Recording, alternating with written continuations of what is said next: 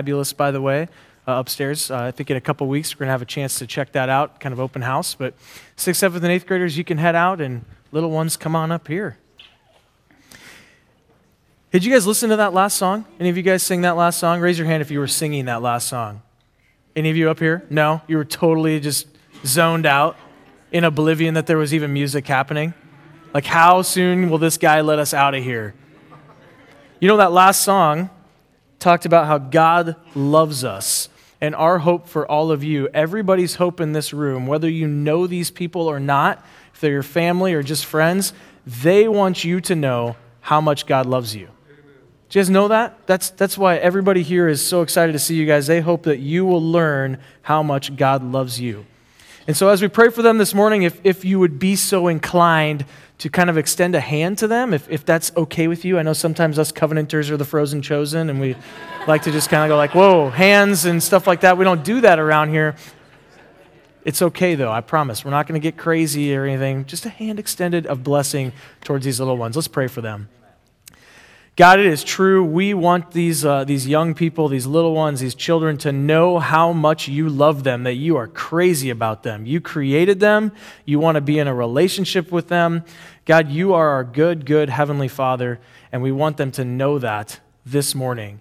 Lord, as they go off now to children's ministry time, would they come to know you more and more? Bless their leaders, bless their time together, we pray in Jesus' name. Amen.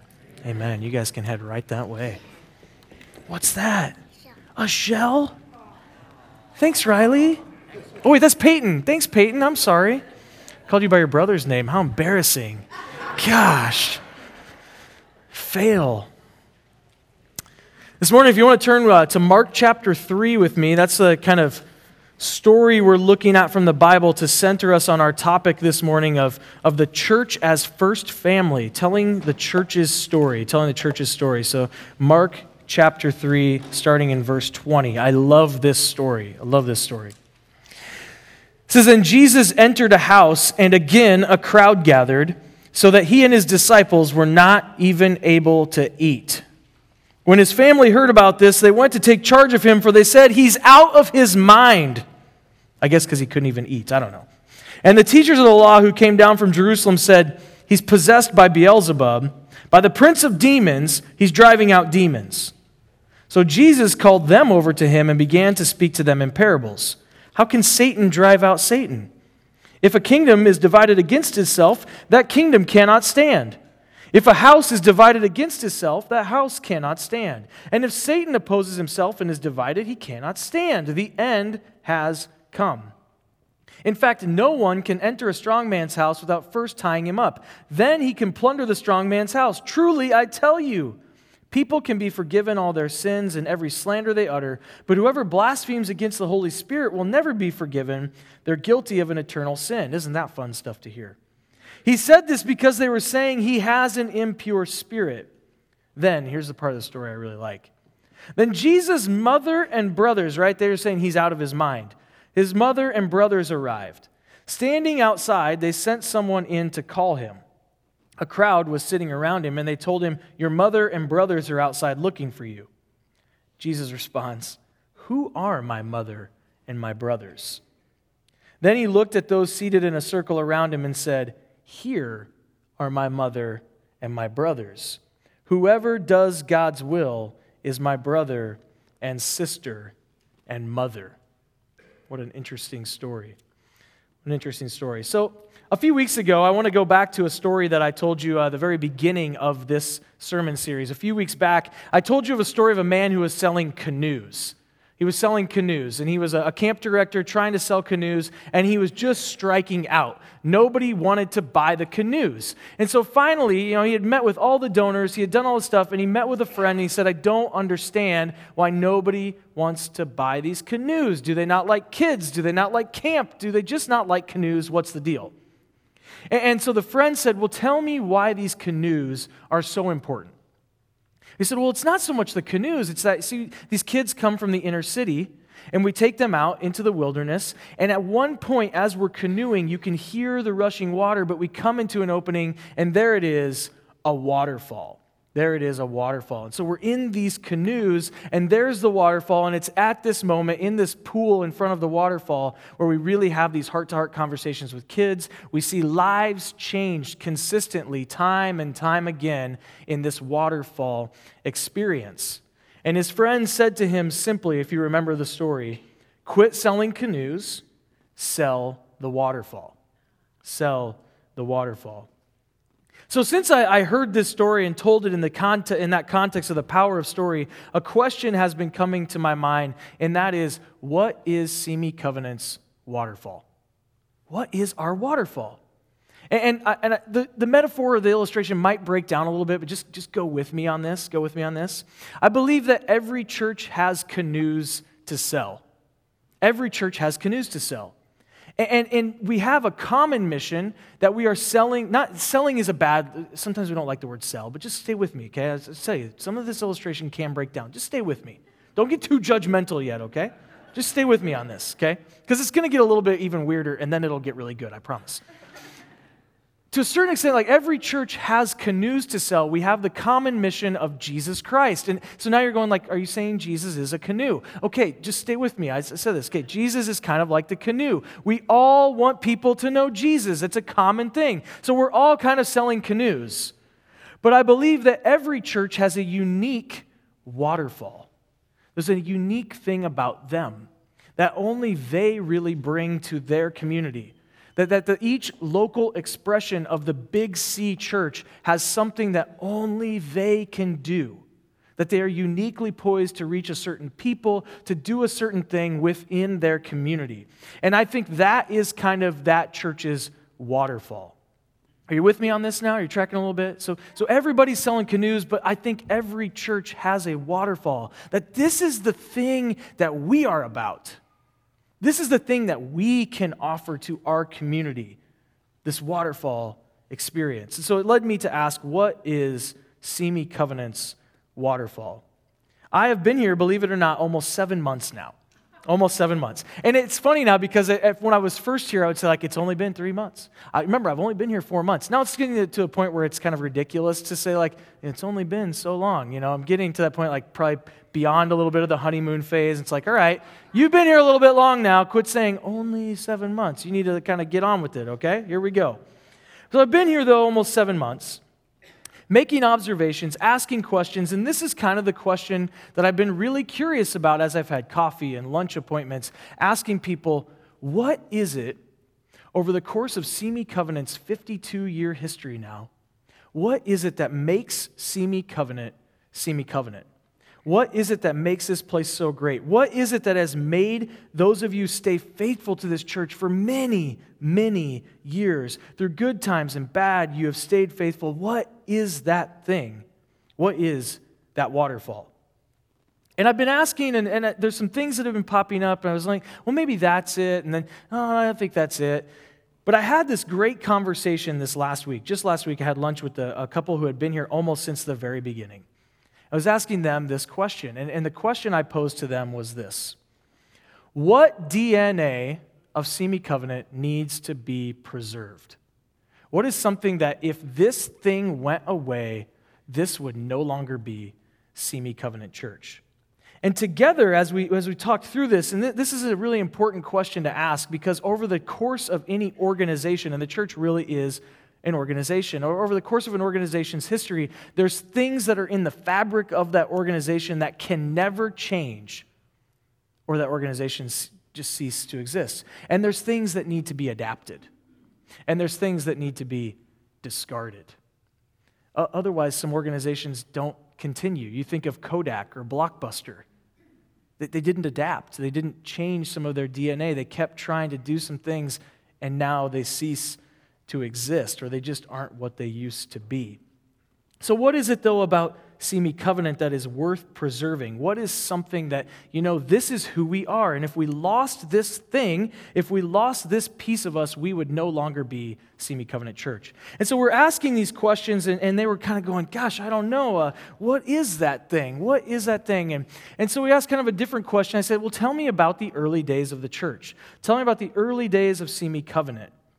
And it was really interesting because the answer was, well, when the church started, we did everything with the church. Everything. Everything we did, our lives revolved around the church. And then it dawned on us, an interesting observation was made, that really this community, and they basically said that this community, we had to do that because everyone who was moving here in the 1960s were moving here without family, without those family connections you might have if you grew up in a small town and you go, oh yeah, everybody from my family lives here, we've all grown up here. This was a place that very, very few people could say, I grew up in Simi Valley in the 1960s. Very few people could say that. So they're saying, for us then to have aunts and uncles and cousins, we had to find that in the church. We had to find family in the church. And so we did everything through the church. They made the observation and said, there weren't even very many older people here at that time. They could only name a couple of older people that were in the church, but it was because a family had moved here and then a grandpa or grandma who had retired would then come and join the family. They said there's very few older people here, and so we just banded together. We were family for each other. And it kind of dawned on me that I've heard that story from other people in this church. Over the generations, I've heard other people say, I've heard people who are in their 70s and their 60s and their 50s and their 40s and their 30s and their 20s say, this church has been my family. This church has been my family. I've raised my kids with these people at this church. Yeah, I've grown up at youth group, in children's ministry with these people. They're my lifelong friends. We went on mission trips. We've gone to camps. We've done all these things together. These people are my family. And I wondered then, is this our waterfall? That we are a church that over the generations, spanning the generations, we are family to each other. We are family. Now, there's certainly other churches in Simi Valley that could have a similar story. Because I said the waterfall thing is kind of the unique thing about us. And there's certainly other churches that might have a similar story. But the question is, are they willing to embrace this, intentionally go after this with laser focus, and make the sacrifices necessary to say what we want more than anything else, to be a family, a church that is family, a church that is always embracing the next generation, passing on faith to the next generation, finding our role in that no matter what generation we are a part of. I wonder if that's our waterfall. And I say this is potentially our waterfall because I think it is a story that is compelling to anybody, whether you've grown up in the church or you've never been in the church ever. People are looking for connection, a place of belonging, a place of meaning, a place where they know there are people there who care for them, will miss them when they're not here.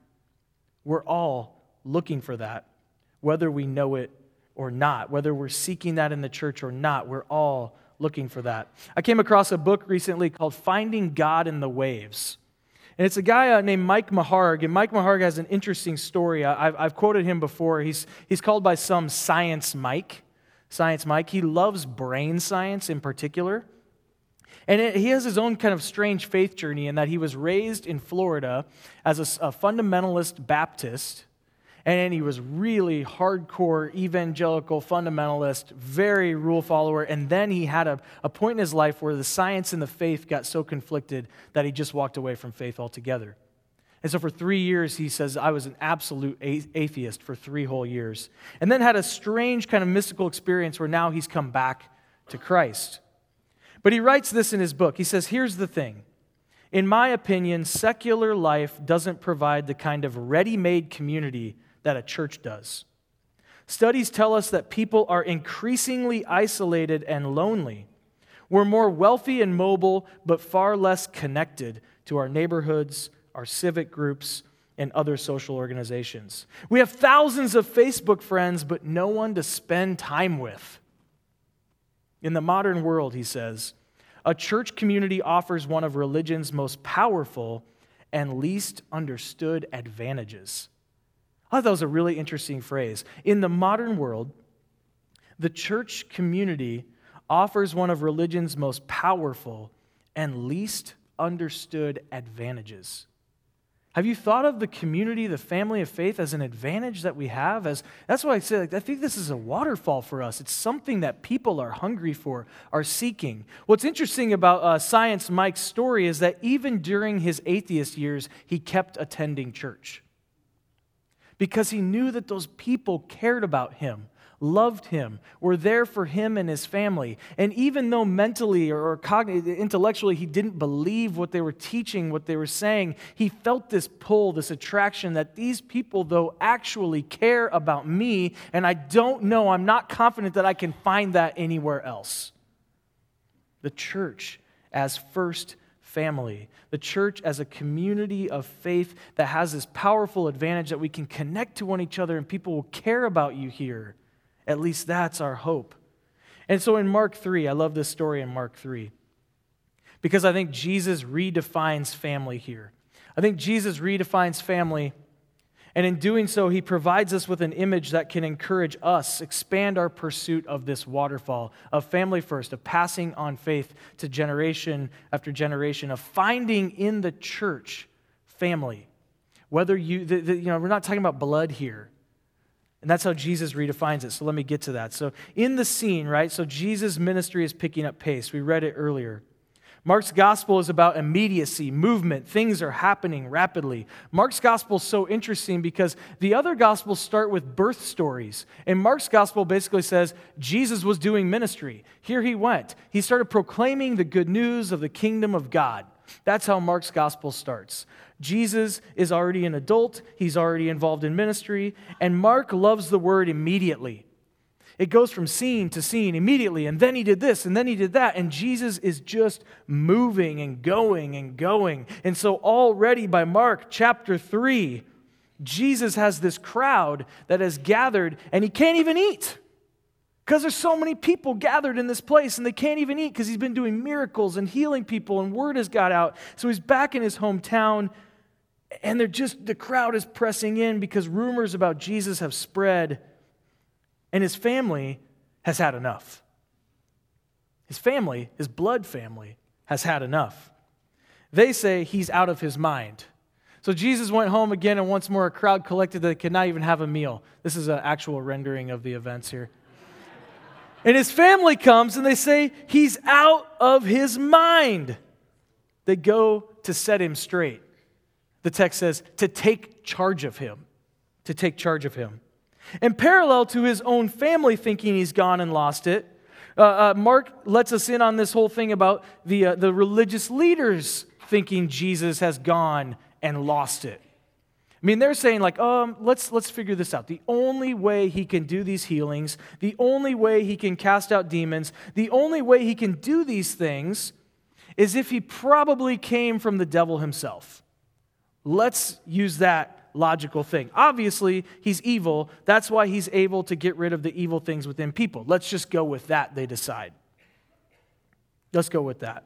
We don't want to go with that. Jesus deals with that situation. We're not focusing on that this morning. We're focusing on how Jesus deals with his family. And so people are coming, they're saying, this guy is crazy. This guy has lost it. He is out of his mind. And Jesus, in this situation, redefines family for anyone who would say, I follow Jesus. So his family thinks he's crazy. There's rumors around town. Some people are saying he's a prophet. Some people are saying he's from God himself. This might be the Messiah. And people are pressing in. Maybe they'll be healed. Maybe they'll witness a miracle. Maybe this guy is from God and he's going to tell us how to find eternal life. Oh, this is going to be so good. And others maybe are saying, let's just watch the train wreck unfold. Because the Pharisees are going to come in and they're going to tear him down. Maybe he's just a little crazy and we can watch this whole scene. Either way, they're gathered and his family has had enough. And the family says basically, let's go get him before he ruins the family name. Let's go get him. Let's take charge of him. They show up outside the house and the crowd is so huge they can't get their way to Jesus. So they just pass the message forward. Hey, tell Jesus his family's here. Can you pass that up to him? Tell him we're here. We need to talk to him. It's urgent. It's urgent. And so the message finally reaches Jesus and, your mother, your brothers, they're here. They're looking for you. And Jesus responds. Did you catch it in the earlier reading? Who are my mother, and my brothers. And I'm wondering if you're the messenger at this moment, if you're not like, is this a serious question? Is it a trick? Who are your mother and your brothers? You don't know? Or what are you doing here? Maybe he is crazy. Maybe he is a little off. Who are my mother and my brothers? But Jesus continues, and here's where I would say he redefines family. He looks at the crowd. Can you picture the scene? Who are my mother and my brothers? The people outside looking for you? The people that want you to leave? And Jesus looks and says, here are my mother and my brothers. He looks at this crowd pressing in. He says, anyone who does the will of God is my mother, my brother, and my sister. And that's it. Mark's on to something else. That's all we get. Who is my family? My family is anyone seeking to do God's will. This is how I would argue Jesus defines family. It's less about bloodlines. It's not about who is your real immediate family, and more about those seeking God's will together. Anyone seeking God's will, that's your family. That's how Jesus defines it. Which for me leads this question of what does it mean then to seek God's will together? How can we identify who our family members are? And I believe, I would make the argument this morning that discerning God's will happens best in the context of community. This is something that we can offer. This is a waterfall, if you will, that we can offer as a church. That there are those in our community, whether they know Jesus or not, who are discerning at a deep level, does my life have meaning? Does my life have purpose? What is this all about? That is essentially what? Discerning God's will, discerning whether there's something bigger going on in this world. And we can do that together as the family of faith. It is in community, in genuine, authentic community, where we have the best chance to know people deeply, deeply enough to say to them, this is what I think is going on in your life. This is what I believe God is calling you to. And where we can be known that others can look at us and say, Chad, this is where I think God is calling you. I see this in you. Do you see it? Where we can be affirmed, where we can be encouraged. It happens in community, authentic community, where we trust one another.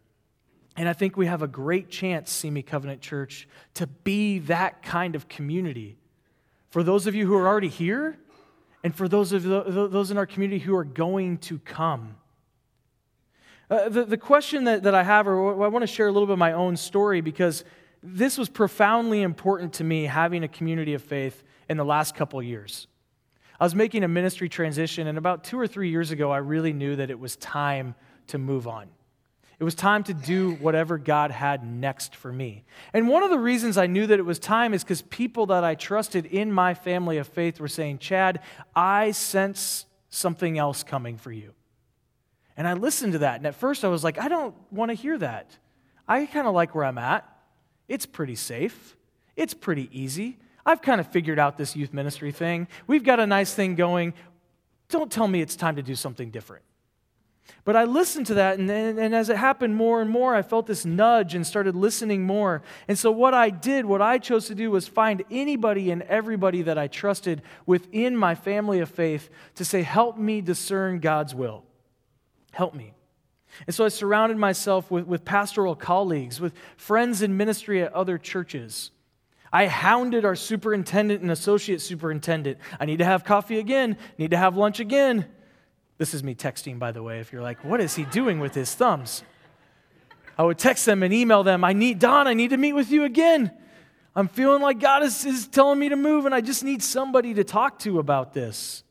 I spoke with trusted friends, and this was a hard thing to do, to find people within my church that I could trust, that I could be vulnerable with, to say to them, I feel like God might be having me move on, which means leaving this place, leaving these friendships.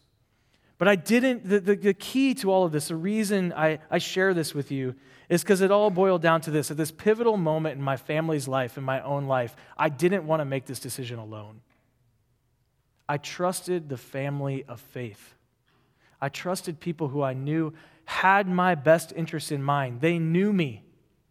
I had let them in on who I was so that they could say, yes, Chad, I see God opening this door for you, or no, I see that one closing for you. And we discerned God's will together. This is what the family offers. We have each other. We don't have to do these things alone. We don't have to discern God's will. It pains me to know that there are people in our world, in our society, in our culture that we are connected with who are asking deep questions about the purpose and meaning of life and what should I do and who am I? And I feel as though we have the answers inside the church. We have some of the tools to help people discern these things together, and there's people doing this alone. And they're trying one thing and striking out, and trying a next thing and striking out. And we have some of the tools not to fix them, not to say, here's the easy answer, but to do it together in community. And that's why I say I believe that is our waterfall, because the story of Simi Covenant is a story of generation after generation after generation living in authentic community, raising kids together, loving one another, being there for one another. That is something worth preserving and worth inviting other people into. Is it not? Isn't this something that we want to pass on to others and share with others? Not something that's just ours. But that's the danger, right? The danger of saying our waterfall is family, tight-knit family of faith, is that sometimes that turns into, well, some are in and some are out. And so for those of us who are in, we love it. It feels so good. We're connected to this community and people are there for us and it feels so awesome. And for those on the edge, it's just like, oh, maybe there's a different one for you down the street. And we have to be careful about that because it's a huge pitfall if we create this inward-focused family that says, oh, no, this is about inviting others to be a part of it. The radical grace of God that says, come on in, check it out. You're seeking God's will for your life? Come check it out. That's how big our family is. That's how big we want to cast the net. There's a man named Adam Duckworth, a pastor planting a church in Fort Lauderdale, Florida. As they were planting the church, they polled their community. They said, we want to know why people don't go to church. We just want to ask our community, why do you choose to go to Starbucks on a Sunday morning? Or maybe I could answer those questions for people. I mean, I know why, but Starbucks is pretty awesome. Watching football is pretty awesome. But they polled their community and said, well, why do you choose to do those things other than go to church? And as they boiled down the statistical analysis, the results of the survey, they found 5 consistent responses. And these are things that I would warn us that we don't want to go to these things because they're things that make people go, I don't want to be a part of that family, even if you are inviting me. Here's the 5 things they consistently heard. The church is too political, a waste of time, there's conditional acceptance, it's fake, and it's inward focused. Those are some harsh things to think about. That the community might look at the church, and as we're saying, gosh, we want to open our arms wider, we want to bring more people in, we want you to experience God's love, welcome to the family, welcome, come on in, be a part of the family of faith. People might be saying, is it conditional acceptance? Is it be a part of the family if I do X, Y, or Z? Is it, we want you to be in here and we're going to put on a smiley face on Sunday mornings and we love you, but when we go out there, like, you're not really part of us. That fakery. Is it inward focused? Oh, no, we care for us. We care for us really well, but So we have to avoid all these pitfalls. The political one, it's an interesting one. They talked about it on the podcast. They said, we just at this point are refusing to talk about politics ever. Because we just found that people, when they come to church and they hear those things, they go, it's kind of what we talked about last week with the single story. Oh, you're talking about that. That means your whole church is like this. No thanks. But this part of inviting people into an authentic community, that word authentic is huge. It's been on your bulletin cover the last 5 weeks. Authentic community. People looking for a place where they can be real. And isn't that what a family is? I mean, families are usually pretty real with each other. You usually know the dirt on people in your family. It's pretty hard to hide who you are with your family. But the church, I think, can be the same place where it can be a safe place It can be a safe place to be vulnerable with each other. But we have to be very intentional about that. We have to be very intentional about that. As I close this morning, I want to tell you that I am encouraged by what I see happening over the last almost 7 months now at this church. I am very encouraged by where I see us going when it comes to being a family of faith. Because I see this groundswell of young families. I don't know if you haven't come to the dinners in the park for a while, if you've never come, these are not just for young families. Anybody from the church can come. It's kind of a preschool ministry, but wow, it's been amazing to see how people are getting to know each other, inviting each other more deeply into each other's lives through this ministry of having a meal in the park. Because again, I think people are searching for community. And so preschool parents are bringing their kids and then asking, well, what's the next step? Let's hang out a little bit more, and let's hang out a little bit more. So I see this groundswell of young families who are asking questions. My wife has been asked some questions by people saying, what are some things you do to pass on faith to your children? And these are people who are not currently attending our church. We're asking these big questions, and do we have answers? Can we say, oh, come and find out. Come be a part of the family. Come and find out. We can help you in that. We want to walk alongside you in raising your kids. I see a growing number of younger people in our church who are pursuing Christ and serving at a high capacity in the church. I don't know if you noticed, I'm just going to embarrass them right now, but we got 2 young guys trying to learn the soundboard today. And we've had more younger, hallelujah. Sorry to embarrass you guys. Yeah.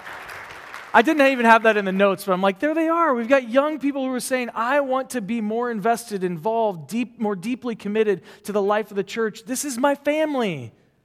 I want to give back to my family. And here's the coolest thing that I think we have going on at Simi Covenant Church. The reason I say that, I think we are kind of uniquely poised to be this family of faith, the church that is a family of faith, passing on faith to the next generation, that is because we have the generations present. That is an asset. That is a huge asset. As I've studied my generation, the millennials, I hear people saying, like, what I yearn for, what I long for is to be mentored, to be discipled, to be in a relationship with people who have some wisdom, some advice and counsel to offer. I actually hear that from younger people, that they're seeking out those kinds of relationships. And sometimes I think we think of younger people as like, oh, they just want to go do their own thing. They'll be at a church of all 20-somethings. No, it's not what I hear today. I hear people, I remember my own students that would graduate from high school and go off to college, and they would say, it's really hard finding a church. So what's the hardest thing? They go, we just keep finding these churches that are all college kids. And we're looking for a church where there's grandmas and grandpas and aunts and uncles, people that take us to lunch after church and ask us how our life is, not to pay for them. I mean, but I love it. I love that. There you go. I love that that's where you all jumped with that. Well, of course they want people to take them to lunch. Maybe there's a little of that. But these college kids who are seeking out not just people their age, but we're seeking out wise counsel, people who could be family to them, They're longing for that, So I believe we are poised for good things. I am encouraged. I hope that you get that sense too. I hope that you get that so you don't miss it when it happens. So you don't miss it when God does something really cool and you go, oh, God was doing something really cool? Yeah, God is doing something really cool here. And you all have an opportunity to be a part of it. I leave you with one question. Ask yourself, what am I willing to do to keep this waterfall flowing? I think that's a part we all have to play. We all have a role to play if we are really to be the family of faith. If Jesus does redefine family and says, family is anyone doing the will of God, then we all have a role to play. Maybe your role is serving in kids ministry. We're revamping our kids ministry, so it's not going to be on Sunday mornings a teacher with 15 kids, but it's going to be small group based. You're going to get to know some kids, get to know them, watch their faith journey. Anybody can do that. Anybody can be a part of that. Listening to kids, speaking into their lives. All of us can be a part of that. Maybe it's jumping into an intergenerational grow group or starting a grow group. Today we have this opportunity, the final opportunity to sign up this fall for grow groups. Maybe saying, I've always been in one, but now I want to try a new one. I want to jump in with some other people. So ask yourself the question, what am I willing to do? Each and every one of us of every generation asking, what am I willing to do to get engaged in the life of the church that the waterfall would keep flowing? We all have a role to play. I, for one, am excited to jump in the canoe, jump in with Jesus, and bring people to this waterfall.